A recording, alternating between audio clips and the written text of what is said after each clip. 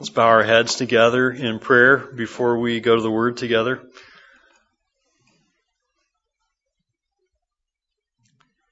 Our precious Heavenly Father, we gather together now to open Your Word, to examine it for Your truths, to be challenged, to be encouraged, to be built up, and even to be admonished.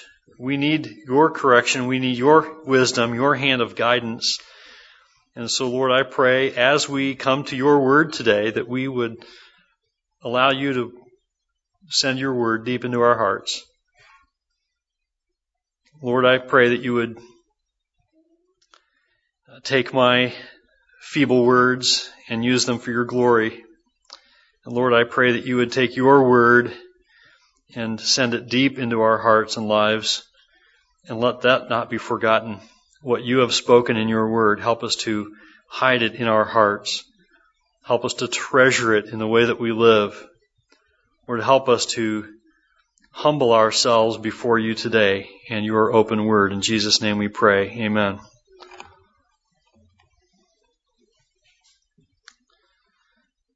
A couple of weeks ago, Carolyn and I had the wonderful privilege of traveling to Chicago for the Moody Bible Institute's Pastors Conference. They call it Moody Pastors Conference for short, but if I don't tell you it's Moody Bible Institute, you'll think it's for depressed pastors or something. It's Moody Bible Institute's Pastors Conference, and Carolyn and I attended that. Wonderful speakers that week, and very challenging messages, but like you, the things that I remember most are the illustrations. One of the speakers used an illustration which I think is fitting for us this morning, and he used the illustration of the game that you watch on television. Anybody ever watch the ESPN Classic channel? You know how they rerun these games from yesteryear? If you watch one of those games on that channel, you realize that game has already been won, right?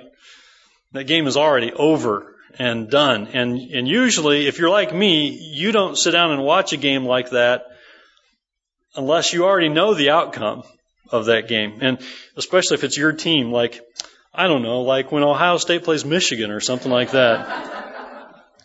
And I'm watching that game, and I know my team wins, right? And so it makes that game very different than the first time I saw it. This time, I'm not worried about whether they fumble the ball or whether they get intercepted or whether they, run some stupid play, because I know my team wins. I don't care what happens during the game. And that was the illustration that this minister used, and I used it this morning because I think it's fitting for where we're headed today. It's also kind of like watching one of these TV programs. You ever watch one of these series on TV where there's some prominent figure that's the hero? This guy cannot possibly die because he's the hero, and he's the whole point of this whole series. And so every week you watch a part of the show and you go, well, sure, he's in danger, but I'm not worried because he's got to come back next week. So it makes the outcome very different. We watch those games, we watch those TV shows, we know that everything's okay. So we watch with a very different perspective, don't we? You know ahead of time who wins if you're going to watch those games on that classic sports channel. You know ahead of time that the hero is going to be okay if you watch those series where it's built around this prominent individual. Wouldn't you love to know that victory is yours as followers of Christ? Wouldn't you love to know that victory is yours? You need to know that ultimately, if you are a follower of Christ, you can know that victory is yours. The outcome is already settled. Jesus is victorious. Jesus does reign at the right hand of the Father, and Jesus will reign for all of eternity. And so as a follower of Christ, you need to know that you can have confidence that you are a victor. You are a victor in Jesus Christ. And God's purposes will come to be. God's purposes will always prevail. And that's the truth that we find in Romans. Just listen to Romans chapter 8. We're going to go to 1 John chapter 2 in just a moment, but I want you to listen to these passages from Romans chapter 8, verse 37. No, in all these things we are more than conquerors through Him who loved us. How are we conquerors? Through Jesus Christ, right? It's all on Jesus Christ. It's not on us, it's on Jesus Christ. For I am sure, verse 38, that neither death, nor life, nor angels, nor rulers, nor things present, nor things to come, nor powers, nor height, nor depth, nor anything else in all creation will be able to separate us from the love of God in Christ Jesus our Lord. It's all on Jesus. Our victory is secure. Our victory is sure because of Jesus Christ. And if you are a follower of Jesus Christ, you know the outcome of the game. You know what happens in the end. You know you're already a victor.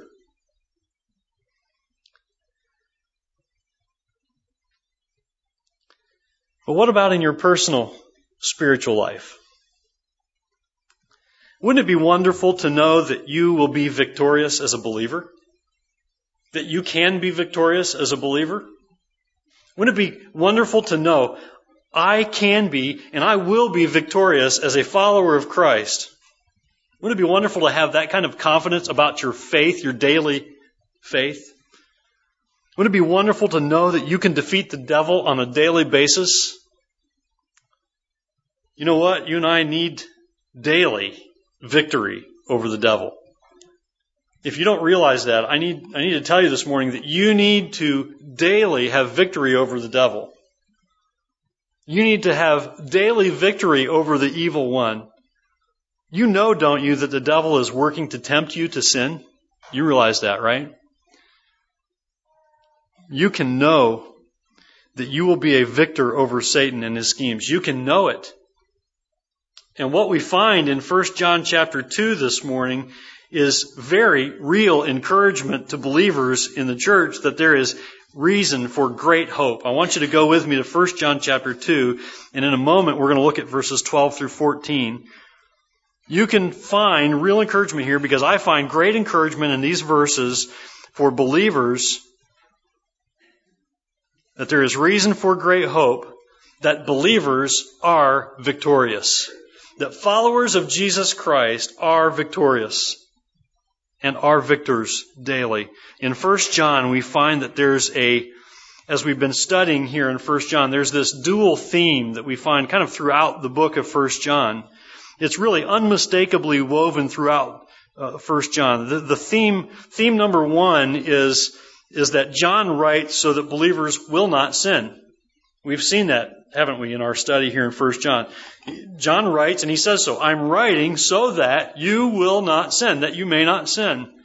And so that's one of the overriding themes here in 1 John, warning believers to guard themselves against sin. Theme number two is that believers will know that they have eternal life, that believers will know that they are secure in Christ, that believers will know that they can have victory over sin. And those two themes are kind of interwoven throughout 1 John. Now, this is the dual theme that's found in 1 John of guarding your heart from sin and assurance and joy because victory is ours over the devil. Now, as we come to verses 12 through 14, what we find is the second theme. The second theme is emphasized here in these three verses. That of this theme of encouragement. It is one of hope building. It is one of faith building of the believers that they are victors in Christ. That they are victors in Christ. We see the first indicator of this in verse 12. Let's look at verses 12 through 14. But the first indicator of this, that believers are victors in Christ, is in verse 12 here. Look at verse 12. I am writing to you, little children, because your sins are forgiven for His name's sake. I am writing to you, fathers, because you know Him who is from the beginning. I am writing to you, young men, because you have overcome the evil one. I write to you, children, because you know the Father. I write to you, fathers, because you know Him who is from the beginning. I write to you, young men, because you are strong, and the word of God abides in you, and you have overcome the evil one. Now, before I go any further, let's note a couple of things first. First, I want you to note that what John says here, just be cautious here that you're not thinking little children and young men and older men, okay? Because what John says here is applicable to all of us. This is for all of God's church. This is for all believers. Not just younger and older men, but all believers. These statements aren't just for men, okay? They're for all believers. I will just insert here, men, that what John talks about here, we got to take very seriously as men, that God has given us a great responsibility for leadership in the home and in the church. And if we don't do it with God's word, He will hold us accountable for that. Okay, if we don't set the example as men in our homes and in God's church, He will hold us accountable for that. And so we need to set the example with how we lead. That's just a side note here, but He is speaking to more than just young men and older men. He states young men and older men, and we can know that He's talking to more than simply two groups of people because of what He says right at the beginning in verse 12. We know this because, like several other times in 1 John, if you read through 1 John, you'll see this statement, I think about 5 or 6 times, where He uses the term little children. And He is addressing the church. He is addressing believers. He's speaking to the believers in the church when He says, I am writing to you, little children. And then He goes on to address, I think, in a way, to address people who are more mature by talking about older men, and then people who are less mature in the faith. And we're talking about maturity as believers. And this doesn't have anything to do with chronology of age. It has everything to do with whether or not you are a maturing believer or an adolescent believer.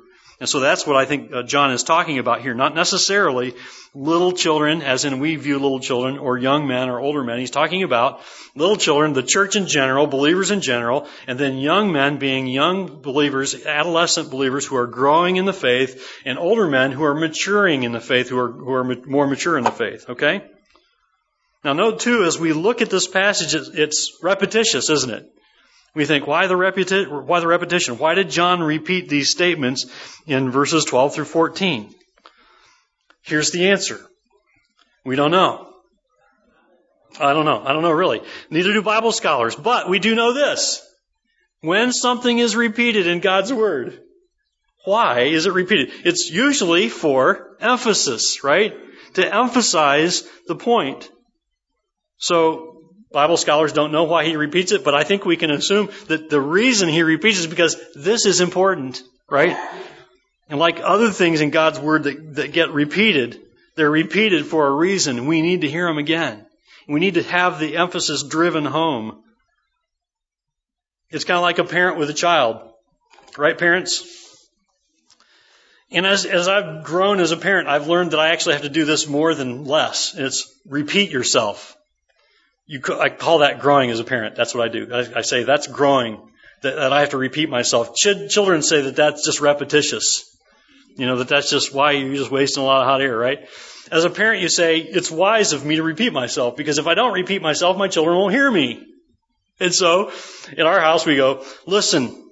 And I try to, you try to get them to look at the eyes. You turn the TV off and you get distractions away and you make them put down their toys and you go, look at me, listen.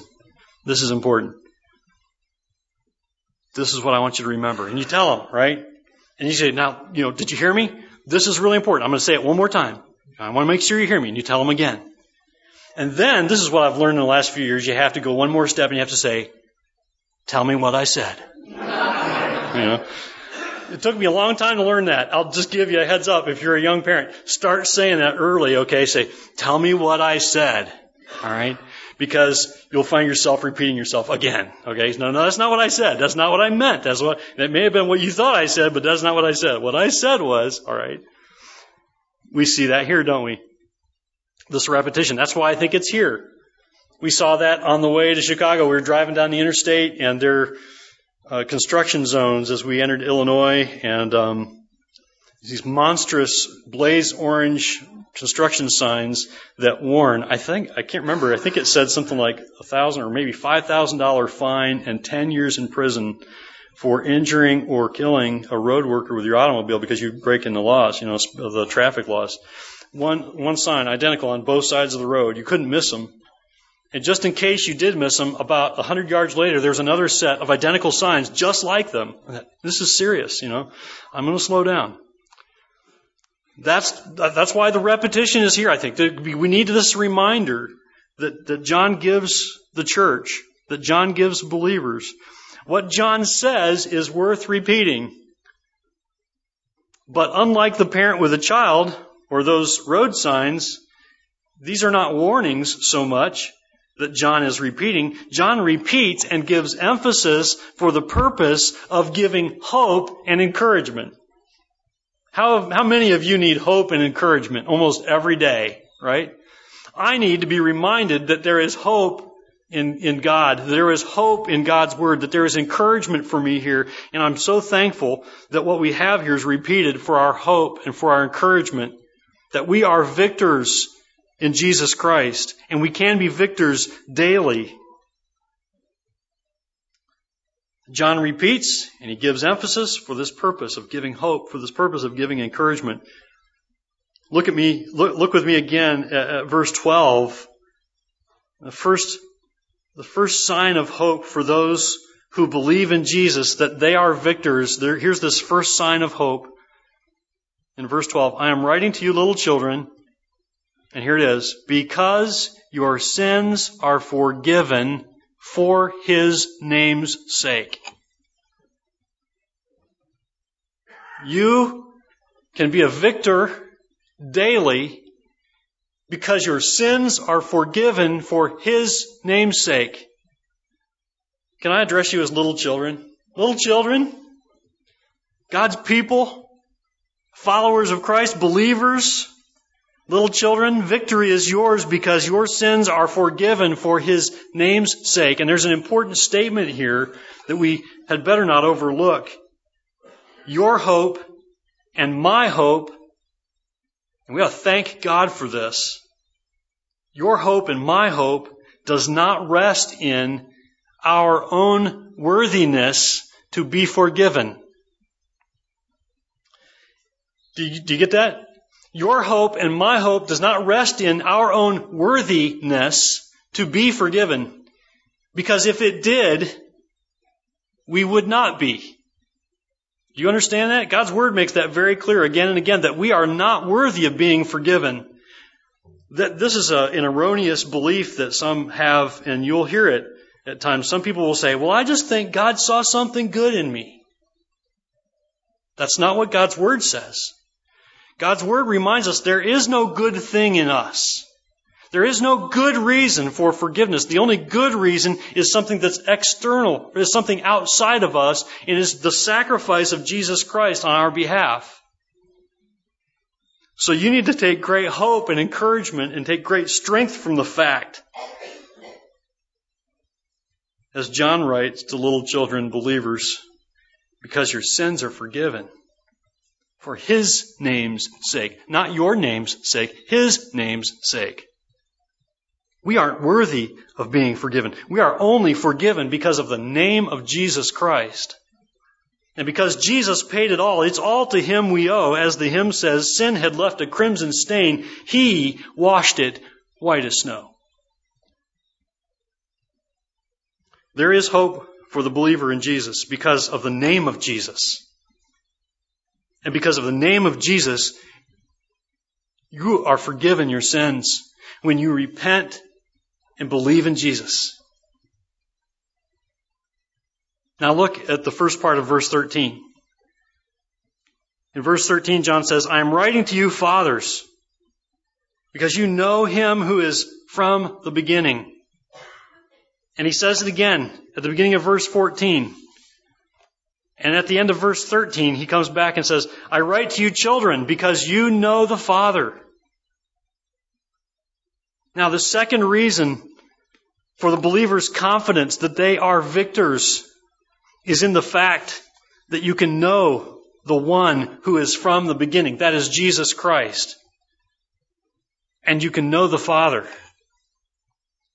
You see, Jesus Christ makes a relationship, a personal relationship with God possible. Without Jesus Christ's sacrifice on the cross for our sins, we are eternally separated from God. And we cannot have a personal relationship with a God from whom we are separated because of our sin. We need something to come and take the place for us. We can't take our own place. We will be punished for our sin unless someone comes in and says, you are forgiven. I take the punishment for your sin. And yours. And yours. And yours. Right? And that is just what Jesus Christ does. You can know the one who paid the penalty for your sin, and you can know the one who sent him to pay the penalty for your sin. And you can know his commands. And you can be guarded against sin if you keep his commands. There is great hope in knowing that you can know the Father and you can know the Son. The Son who gave himself and the Father who sent him to do so. Now note the third reason for hope, which John first mentions in the second half of verse 13. He says in verse 13, in the second half of verse 13, because you have overcome the evil one. And then again, look at verse 14. At the end of verse 14, it says, and you have overcome the evil one. But I want you to know what precedes that statement by John in the beginning of verse 14. John notes the why. What we find here is the why and the how believers are overcoming the evil one. He says, you have overcome the evil one. Well, my question is, how in the world did they do that? John wants us to know, and so does God's Word wants us to know. Look at it, beginning of verse 14. I write to you, young men, because you are strong. Okay, they're overcoming the evil one because they're strong. And the Word of God abides in you. This is not something that we should just quickly pass by. John encourages the believers with this statement, and it's why they and we are able to defeat the evil one. Because you are strong, okay? That's good, that's important, let's be strong. But we need to know how, don't we? How do we become strong for defeating the evil one? And note how they became strong for defeating the devil. They are strong for defeating the devil because they have the Word of God in them. That's what it means for God's Word to abide in us. When God's Word abides in us, it means that it changes the way that we think, as opposed to how the world thinks and how Satan wants us to think. They are strong for defeating the devil because they have the Word of God in them. Verse 14, and the Word of God abides in you, and you have overcome the evil one. You need to realize that your strength as a Christian for overcoming Satan is gained by getting the Word of God into you and by abiding in God's Word and making sure that God's Word abides in you. What does it mean to have God's Word abide in you? I think it means many things. Let me give you some examples. To have God's Word abiding in me means that when my wife does something that exasperates me, which is like only once every 20 years, that I don't lash out. Because I know that God's Word tells me to love my wife as God loves the church and gave Himself up for the church. Gentlemen, that's a tremendous example for us to follow. That's a very high standard for how we treat our spouses, isn't it? Here's what it means to have God's Word abide in you. You might have a coworker who spurns you because you're one of those religious freaks. You're a Christian, you're a Bible thumper, or whatever it is, And yet, you love them anyway, And you even try to encourage them and help them in the workplace and to try to make their lives better as you work with them so that they'll realize that you're a real person who loves because of Jesus Christ. And you do that because God's Word tells you to, and you know God's Word is true, and you know the outcome. And so you live in a different way than that coworker does. Here's another way God's Word abides in you. Comes time for taxes to be filed. We just got through that, right? And you realized you could fudge some numbers because nobody will know. But yet, you know God knows. And you know God's Word says to render unto Caesar what is Caesar's, right? And so you do the right thing. You know God's Word is abiding in you. Just very simply, you know God's Word is abiding in you when God's Word changes the way you think every day. That's how God's Word is showing itself to be abiding in you and me. Oh, we need God's Word to abide in us, don't we? You know what? The world needs God's Word to abide in us. We would like for God's Word to abide in the world, wouldn't we? Wouldn't you and I like to go out and say, hey, read the Bible, start obeying it, okay? Buster, right? But you know, what the world really needs is for believers, people who say they believe in God's Word, to take God's Word and to get it into their lives so that as they leave this building and leave places of worship on Sundays and go out into the week ahead, they live in a way that's drastically different from the world around them. And so the people go, whoa, that's different. That's even kind of weird, you know, that why is he being honest? Why is he being kind to me? Why is he doing the right thing? Why is he not talking back to me and being mean back to me? The world needs to see us honoring God and obeying His Word. The world needs to see God's Word abiding in us and making a difference in us. Because the world needs that truth in them. And our strength as Christians for overcoming Satan is gained by getting God's Word into us. And so our hope for being victors is all based on the fact that when we get God's Word into us, we have strength for victory over Satan. How does God's Word do this work of building us up to defeat the devil?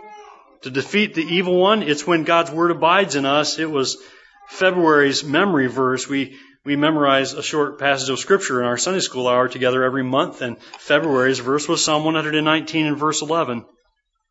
I have stored up your word in my heart.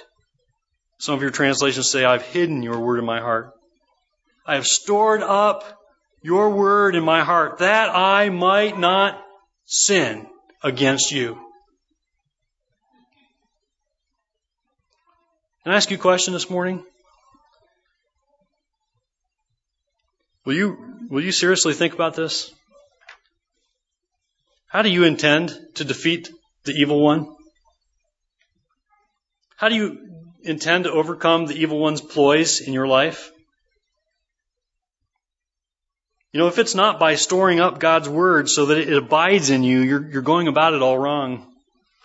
If you think that you can just be a good person, if you can just come to church once a week and hear a message and sing some songs and go and be yourself the rest of the week and do your thing and ignore God's Word, I'm telling you that you are weak spiritually for what God wants you to be strong in. He wants you to abide in His Word, and He wants His Word to abide in you, and He wants you to be equipped for the devil's schemes and ploys. Because even now, Satan would not like you to hear what I'm saying. And even now, some of us might be distracted, right? Things that lay ahead of us today or this week or the temperature in the room, you know, it is a little warm. It is for me anyway, right? Anything that Satan can use to distract us from God's truth, he will use. And so we've got to be diligent to work hard to put God's Word into our own lives. I want you to note that in our passage today, John doesn't commend them for being strong in their own strength. And I'm not telling you to be strong in your own strength. I'm not telling you to go home and lift weights and be physically strong, and build yourself up and be self-disciplined and self-made. I'm not saying that. That's not what John was commending them for either. These believers, He commends and encourages them because the battle is won because of Jesus Christ. He commends and encourages them that their sins had been forgiven because of the name of Jesus, because what Jesus Christ had accomplished for them on the cross. And us. He commends and He encourages them because they know the Father and the Son. They know they can have a personal relationship with the Father who sent the Son to take the punishment for their sin and our sin. And He commends and encourages them because they have God's Word in them. And that is why they were already victors. That is why we can be victors. We know the game plan. We know the end. We know the outcome. We know ultimately Jesus is victorious. Jesus is victorious over sin and death and hell, and there is eternal life for those who believe in Jesus Christ, who have repented of their sin and turned to Jesus Christ in saving faith. And we know that ultimately for believers there is ultimate victory, but you know what we need to know is that we can have daily victory. And that is why we are given God's Word. We know the game plan, we know the outcome. Victory is ours because of Christ, and we are equipped for the battle when His Word abides in us. So I challenge you to abide in God's Word, to get into God's Word and let God's Word get into you and abide in you. May it be said of us that we are strong, and the Word of God abides in us, and we have overcome the evil one.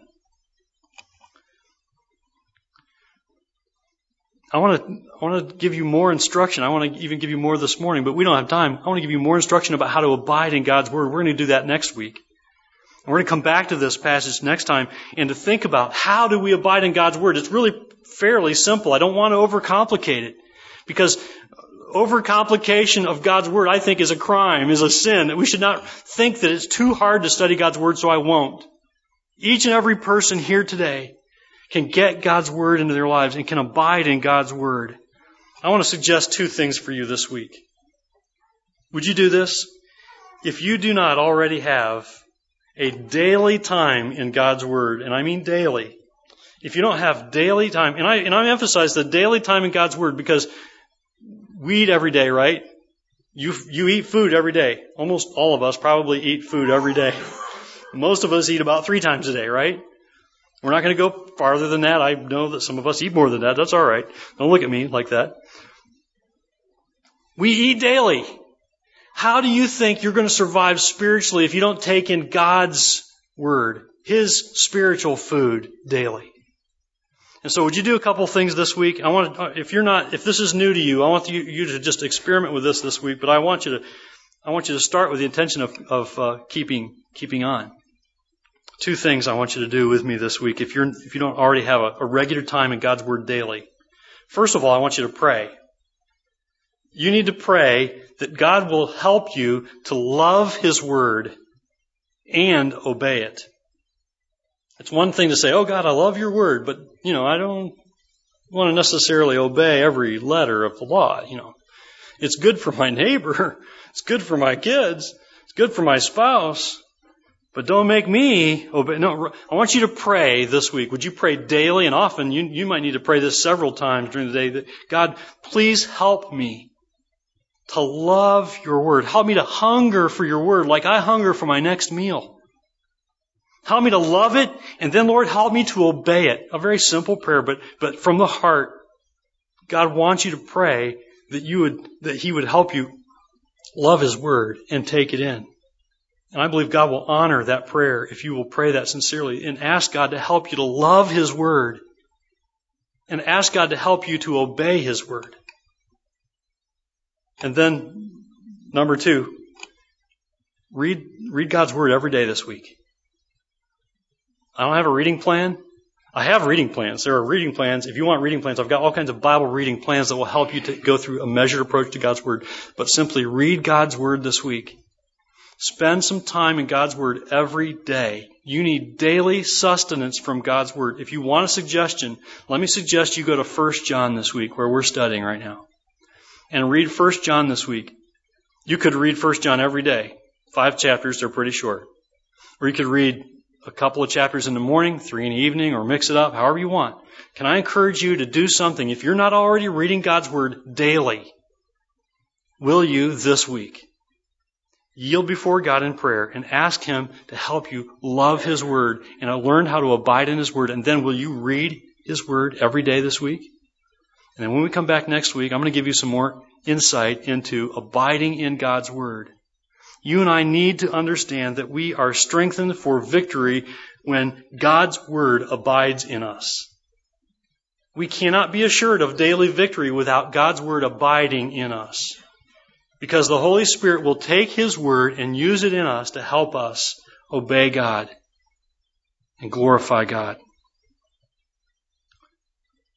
Take your bulletin, would you please? Look inside your bulletin. Underneath the order of service, there is a scripture. It says May Scripture Memory. That should say June Scripture Memory, because this is June already, believe it or not. Look at that memory verse. And I just love how God works, because we picked out these memory verses at the beginning of the year, and I didn't plan to connect this with this message until this morning. I realized, wait a minute, that verse is right in line with where we are this morning. Would you stand with me, please? I want to read this passage of Scripture out loud together. We put these together, just a short memory verse every month to encourage you to start memorizing God's Word and to do something like this, to get started memorizing God's Word, but to not stop here. But let's say this passage together. Then shall I have an answer for him who taunts me, for I trust in your word. Amen. Amen. Then shall I have an answer for him who taunts me, for I trust in your word. You trust in God's word? I'll pray that you do. I'll pray for you this week that you will love God's word and that you will obey God's word and that you will read God's word this week and every day from here on out. You and I need God's word. I need this reminder that I need to be in God's word daily. You and I need this. We need daily sustenance from this precious book that He's given us, because then we can be assured of victory daily over the evil one. Father in heaven, we thank you for this time that we've had together in your word. I pray that you would help us. Father, you know our attitudes, you know our own hearts, you know each individual this morning and our desire or lack thereof for your word. So, Lord, I pray that you would take your word that we've looked at this morning and drive it deep into our hearts, so that as we leave today, we would not forget what we've learned from your word, what we've seen in your word, and that we would realize that victory is ours because of Christ. And victory is ours because we know the Father and the Son. And daily victory can be ours when we abide in your word, when we live and breathe your word and let it change us from the inside out. And so, Lord, change our hearts. I pray that you would help us to glorify you with our lives, with our speech, with our work, with our thought life, with our lives in private. And Lord, we know that we can be conformed to your image if we will get your word into us and abide in it and let it abide in us. Oh Lord, do a change in us, do a work in us. Even a work that's so far beyond us, we have to realize that it is the supernatural work of the Holy Spirit helping us to love your word and to read your word and to understand it for ourselves. And this we ask in Jesus' name. Amen.